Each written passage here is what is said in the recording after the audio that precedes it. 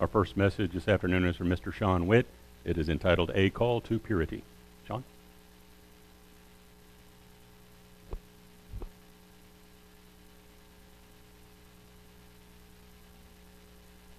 Good afternoon, everyone. Beautiful Sabbath day out there today. Couldn't ask for a more beautiful day. So I've noticed a theme in the messages over the past few weeks. Steve gave a message about Lot, Abram's nephew, in Sodom, and then there was a message given by Mark McGarvey regarding being a light in today's world, and then the same day when we had the British invasion, Matt gave a message on Isaiah's message. And all these messages had a similar theme that I noticed, and it's something I've been thinking about. I felt that we should continue to pursue this type of message. So I've noticed, it seems everywhere you turn the TV on now and you hear about people's indiscretions being exposed. And like was mentioned before in the other messages, you're hearing about people being accused of inappropriate things and being fired from their jobs and such, and it's been going on for a while. And even locally, I heard the Bixby High School football team is accused of something inappropriate they have done recently. So it seems like wherever you go, you're hearing about more inappropriate things going on in the world. And we know that we are called to be different. We're called to be not a part of this world. We're called to have purity. And today I'd like to talk about a few steps I have to try to avoid falling into the pitfalls of following into the example of this world and not having purity. So anyway, if you go to dictionary.com,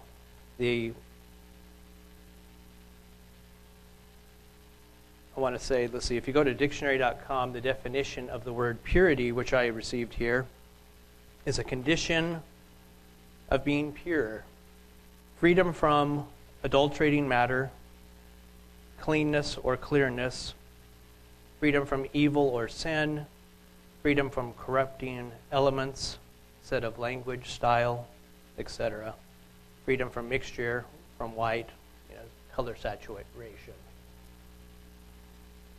And purity seems to be a thing of the past. And I want to focus on purity, the definition of freedom from adulterating matter. There's been a lot of events in our country over the past 20 years or so that has further eroded the moral fabric of our country. Some of the things I like to discuss just short are like Roe versus Wade decision is one of the things that has helped erode the moral fabric of our country. Inappropriate movies coming out of Hollywood, it seems like they want to try to get a PG-13 rating, so they'll throw nudity in there and inappropriate language. So it seems like it's very hard to find a PG-rated movie nowadays. It seems like it's PG-13 or R ratings. Of course, President Clinton's indiscretions. About 20 years ago, he redefined a new definition of what really sex is. I guess my point is that he tried to say that it wasn't really, and it's clear, it's confused the lines. It's made things more, why we have the situation we have going on in society now because of stuff like that. And I was walking through the grocery store the other day, and I saw a Time magazine cover. They do like special Time magazine specials, and on this particular one I saw was dedicated to Hugh Hefner. And I thought, man, what's our world coming to? We're circling the drain for sure, the way things are going. So these are the times we're living in. And these things haven't happened overnight. It's taken time. Slowly, each year that goes by, we become a little bit worse and worse in what we tolerate in this world and how things are going. So what does God say about freedom from adulterating matter? Please turn with me to 1 Corinthians chapter 6, verses 18 through 20. Flee sexual immorality. Every sin that a man does is outside the body, but he who commits sexual immorality sins against his own body. Or do you know that your own body is a temple of the Holy Spirit, which is in you, from whom you have from God, and you are not your own, for you are bought with a price. Therefore glorify God in your body and in your spirit, which are God's. We don't have the authority. Excuse me a second. I'll get some water. We do not have the authority to be a part of what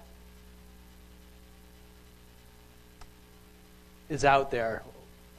To look at inappropriate things. We were bought with a price, and we need to have a higher standard, God's standard.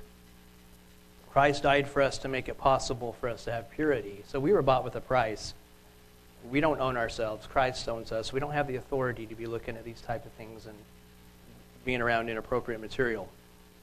Please turn with me to Matthew 5, verses 27 through 28. You have heard that it was said to those of old, you shall not commit adultery, but I say to you, whoever looks at a woman to have lust for her already has committed adultery with her in his heart. We need to have self-control in all things.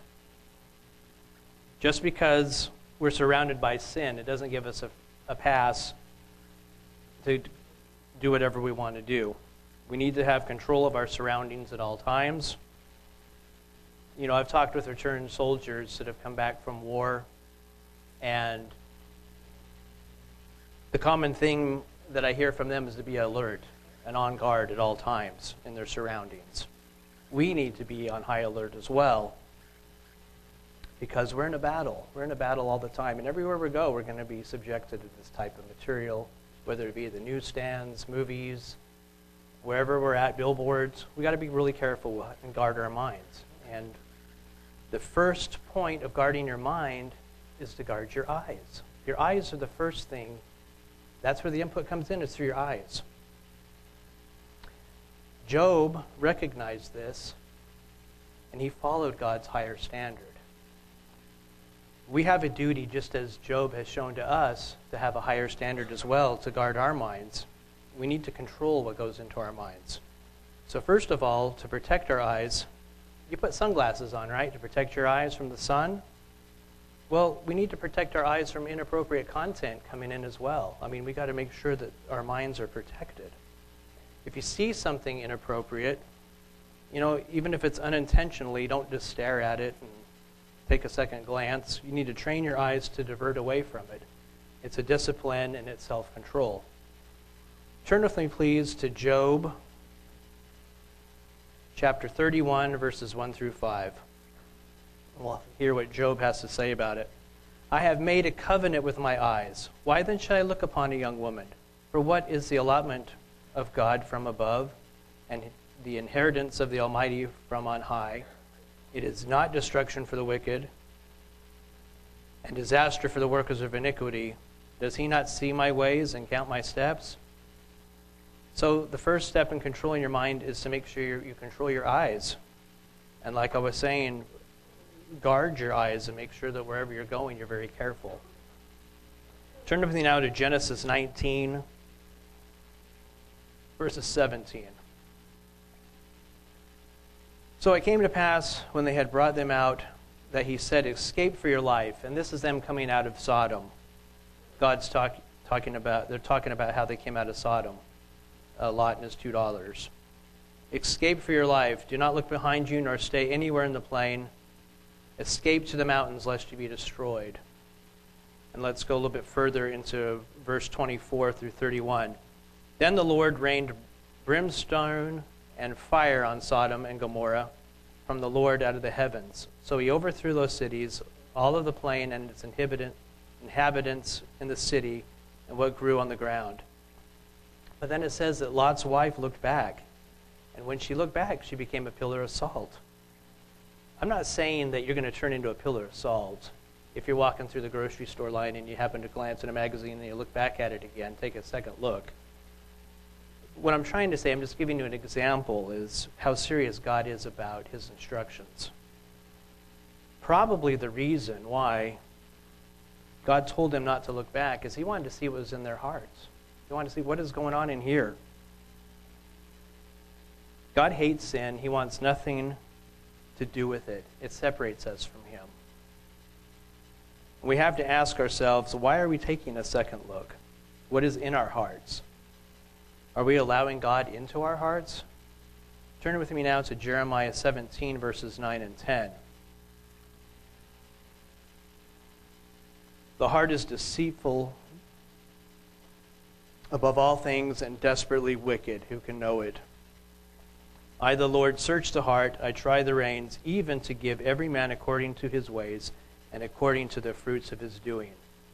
We have to make continual progress. We have to be showing that we're developing fruit, putting down the old man, asking God for his help. He's the only one that can change us. We can't change ourselves. It's God working through us that makes those changes within us.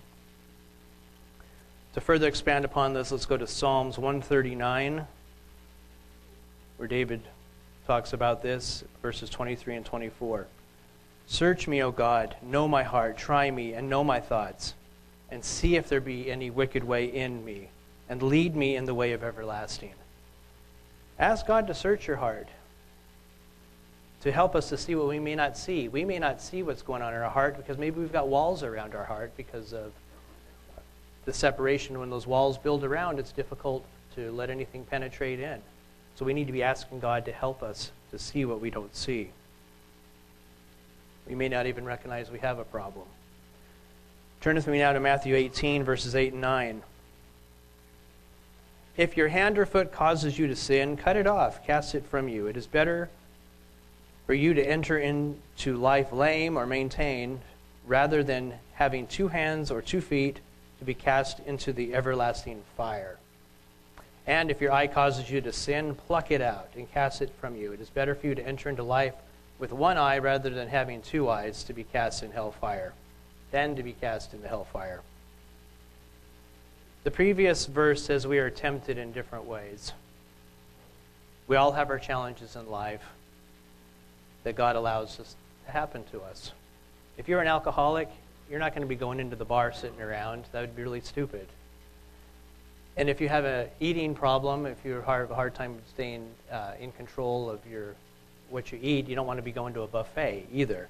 Well, the same difference is with your eyes. If you have a problem with your eyes, take precautions. Stay away from triggers that can cause you to have difficulties. Don't be watching inappropriate movies. If you know there's something in there that's causing you a problem, don't turn it on. And don't be channel surfing, because who knows what you're going to come across if you have a problem with that. Have the clicker nearby, so if something inappropriate comes on, change the channel. Because, even with your kids, there's all kinds of inappropriate commercials, lots of garbage out there now. So it's wise to take precautions and be in control at all times. Same goes with smartphones and computers, all of these things. If you have an issue, get software, things to help you, to protect you. Set parameters. Everyone knows their triggers. You can recognize them, and you can take evasive maneuvers to make sure that you're safe. A great source that we use at our house is pluggedin.com. It works really well. If you have a movie or something you want to watch, go to pluggedin.com, look it up. It'll tell you the content and everything. If you want to know about the movie, there's spoilers there, but it'll have subcategories of what's in those movies and shows, and it'll break it down for you to let you know if it's something worth watching or not. And you can know where to fast forward through if you don't want to be seeing garbage like that, which you don't want to see.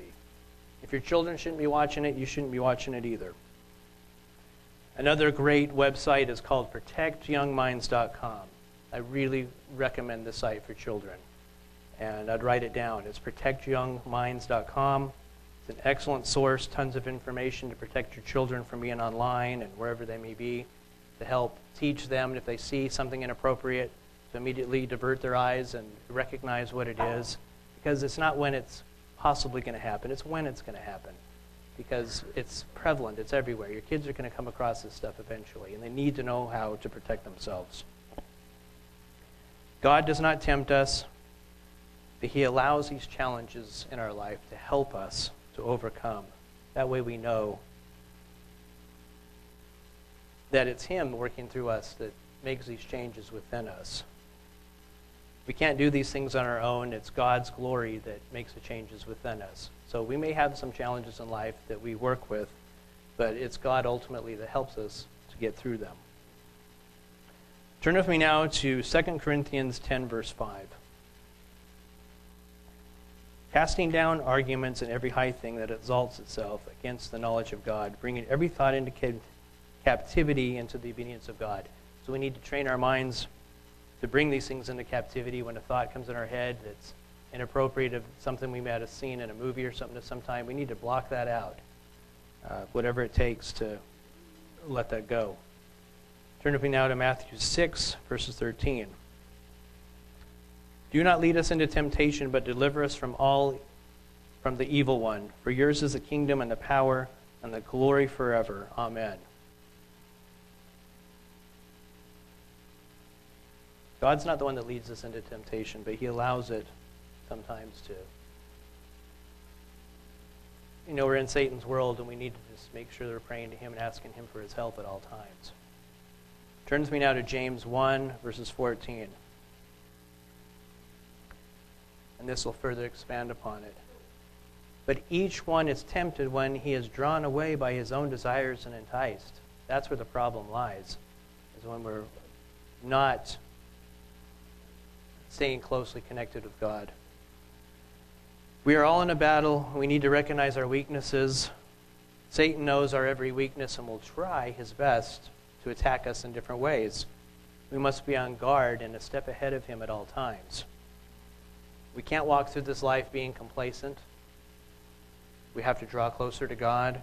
We have to take precautions seriously as a daily battle. But God will help. He'll fight for us. He will help us. But it is a battle that we have to be in. And we'll talk more about that as we keep going through. Let's go to 1 Peter 5, verses 8 through 10. Be sober, be vigilant, because our adversary, the devil, walks like a roaring lion, seeking whom he may devour. Resist him, steadfast in the faith, knowing that the same sufferings are experienced by your brotherhood in the world. We're not the only ones that are going through this. But may the God of all grace, who called us to his eternal glory by Christ Jesus, after you have suffered a while, perfect, establish, strengthen, and settle you. Remember, Satan has no power over us that God doesn't allow. Satan is mighty, but God is the Almighty. There is nothing that we cannot do without his help. Satan wants us to think we're stuck and unworthy and unforgiven. This simply is untrue. Satan is the accuser, the father of lies. Do not buy into them. There's nothing we cannot overcome with God's help. Read the story of Gideon's army. You'll notice that God sent home the first 20,000 because they were fearful. God eventually whittled it down to 300 to deliberately show his glory. They were up against an innumerable odds, but they prevailed. And it was to show that it was God that made this happen. To overcome, we must be close to God. And how can we do that? Well, let's turn to Ephesians 6, verses 10 through 20. We'll see how we can do this. Finally, my brethren, be strong in the Lord and in the power of his might. Put on the whole armor of God, that you may be able to stand against the wiles of the devil. For we do not wrestle against flesh and blood, but against principalities, against powers, against the rulers of darkness of this age, against spiritual hosts of wickedness in the heavenly places. Therefore, take up your whole armor of God, that you may be able to withstand the evil day, and having done all to stand. Stand therefore, having girded your waist with truth, having put on the breastplate of righteousness, and having shod your feet with the preparation of the gospel of peace. Above all, taking the shield of faith, which you will be able to quench all the fiery darts of the evil one. And take the helmet of salvation, the sword of the Spirit, which is the word of God, praying always with all prayer and supplication in the Spirit, being watchful to this end, with all perseverance and supplication for all the saints, and for me that utters may be given to me, that I may open my mouth boldly to make known the mystery of the gospel, for which I am an ambassador in chains, that in it I may speak boldly as I ought to speak. This is the first thing we should do every single day, is make sure we have our armor on, without fail. When I notice I don't do this in the mornings, I have a different day. It's not the same. We have to be intentional about it. I want to share with you a story of a man in the Bible who showed a right example of purity. You've heard the story of David and Goliath, but today I'd like to read about David versus Uriah. And I'm going to read from a book that I recommend as well. It's called Every Man's Battle. It's written by Stephen Arterburn and Fred Stoker. And in here is a section that talks about Uriah and how he was a man of purity. And it's entitled, this part is, A Man with Complete Faithfulness. We want to direct your attention now to a man in the Bible who liked his place and loved God's purposes. All men should be as faithful as he was, cherishing both the kings and their wives. This man's name is Uriah. In 1 Chronicles 11, we see Uriah listed as one of David's mighty men, the man who gave his kingship support to extend it over the whole land as the Lord had promised. Uriah was clearly consumed with the purposes of his king. He was also consumed with the purposes of God. Uriah was by David's side in the caves when Saul hounded their heels. He cried of David as their homes burned in Ziklag. He cheered himself hoarse at David's coronation, and he fiercely fought to extend David's kingdom over the whole land, swearing his life to the purposes of God. Uriah stood in harm's way for David's throne. Sound familiar? You swore your life to someone, didn't you? You swore before your family and friends to honor and cherish your wife. Abandoning all others, you promised she would have more from marriage than she would have from a single woman. You are consumed by this commitment, consumed enough to live faithfully and to cherish completely, consumed enough to stand in harm's way and to eat gravel upon God's purposes. Your promises are finally established in your land. Uriah was that consumed. His faithfulness was complete, but alas, David's faithfulness was not. He went to bed with Bathsheba, Uriah's wife, and when she became pregnant, he had a mess on his hands. As always, Uriah was fighting David's battles. Bathsheba's pregnancy could mean only one thing. David, not Uriah, was the father. David addressed the situation, fabricating a ruse. He ordered Uriah back from the front lines. David's plan was to set Uriah quickly home to a warm, cuddly night with Bathsheba. If David moved quickly enough, people would naturally assume the unborn child was Uriah's. Tragically, Uriah's faithfulness to the king was so complete that David's plan didn't work. David said to Uriah, "Go down to your house, wash your feet." So Uriah left the place, and a gift from the king was sent after him. But Uriah slept at the entrance of the palace and with the master's servants and did not go down to the house. When David was told Uriah did not go home, he asked him, "Haven't you just come from a distance? Why didn't you go home?" Uriah said to David, "The ark and Israel and Judah are staying in tents, and my master Joab and my Lord's men are camped in the open fields. How could I go to my house to eat and drink, lie with my wife? As surely as you live, I will not do such a thing." Then David said to him, "Stay here one more day, and tomorrow I will send you back." So Uriah remained in Jerusalem that day and the next. And David's intention was to have him eat and drink with him, and David made him drunk. But in the evening Uriah went out to sleep on his mat among the master's servants and didn't go home. That's in 2 Samuel 11, verses 8 through 13. Look at Uriah. He was consumed by the purposes of God that he refused to go to his house even to wash his feet. His faithfulness was so strong that even when drunk, he didn't waver from his commitment and zeal.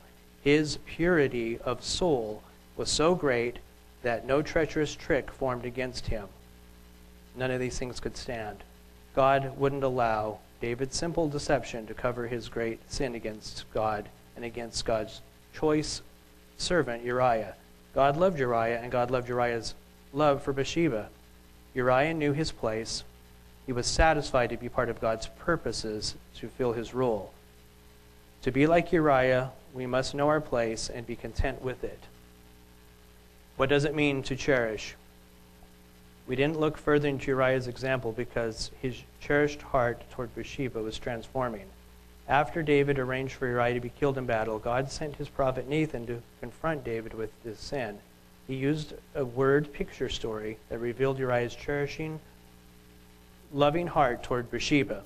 The Lord sent Nathan to David, and when he came to him, he said, "There were two men in a certain town. One was rich, the other poor.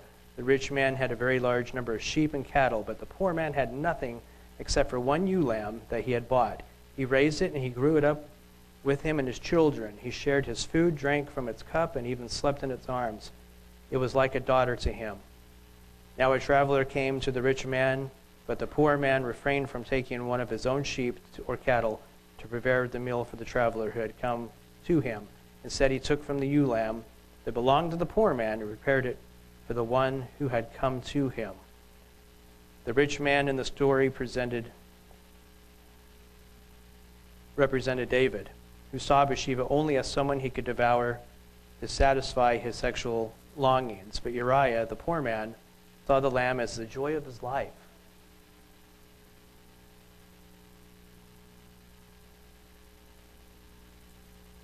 To pet, to cherish, to sleep in his arms. Uriah had only one wife.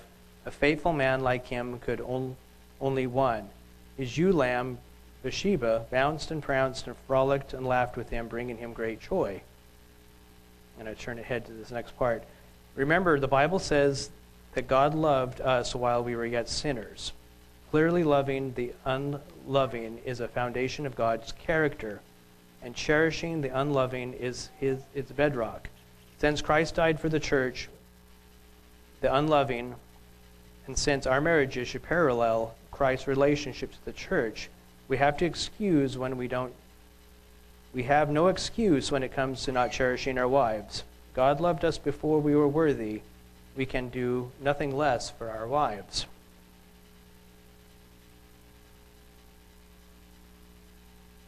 You know, David repented and ultimately became a man of God's own heart. We need to live a life of purity. We cannot follow the example that Satan's world is showing. And we need to be like Uriah in the way that he was faithful in all ways. You know, David tried to get him to stumble up, and he didn't. He followed through with what he believed to be right.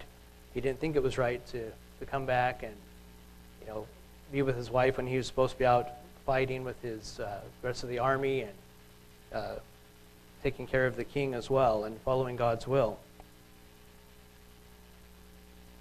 In conclusion, I'd like to go to two final scriptures.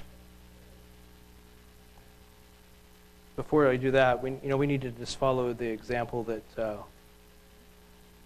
we had set. You know, David made huge mistakes, but he repented and became a man after God's own heart, like I said. So even when you make mistakes and you fall short, God will lift us up and he'll carry us through and he'll help us. So now we're at Matthew chapter 5, verse 8. Blessed are the pure in heart, for they shall see God. Now go with me to 1 John 3, verses 2 through 3, and we'll wrap it up with this final verse. Beloved, now we are children of God, and it has not yet been revealed what we shall be. But we know that when he is revealed, we shall be like him, for we shall see him as he is. And everyone who has hope in him purifies himself just as he is pure.